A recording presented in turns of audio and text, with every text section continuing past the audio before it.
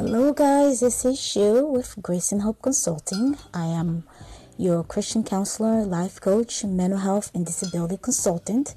It's been quite some time since I've been on here.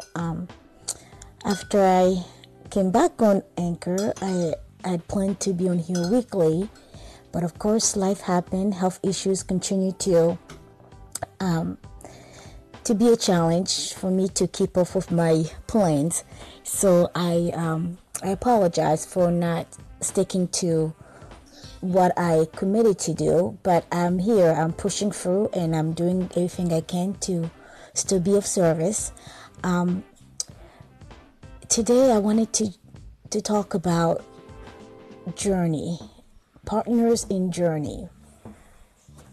Who is walking with you on your journey? Life is a journey, and we go through different journeys, if you want, for life, and we travel for life, and we deal with different situations and different things, and often many of us travel either alone or maybe with one or two people. But I have learned throughout my experiences, and recently someone reminded me that we need 3 people in each journey that we're traveling through. We need one person that's right there at the same level as we are, that's going through the exact same thing that we are. So we need a peer, someone that we can just be frank with, and who gets it because they're dealing with the same thing, and who we can really connect with because they're going through the exact same thing we're dealing with. But we also need someone who's ahead of us, who's been there before, who overcame that situation, who can be like a mentor or a coach and can help pull us through this situation, help us move forward. But we also want someone who maybe is a step behind us, that we can encourage, that we can pull forward, that can be like a mentee for us.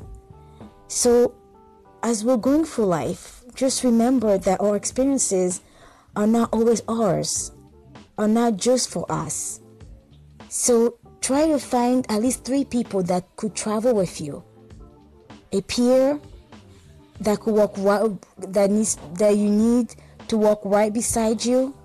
A mentee that will be right behind you, that you can encourage them. And then a mentor that will be ahead of you, that can pull you forward so that you can achieve the life that you want and move forward in your life. Enjoy the rest of your Sunday. Talk to you next time.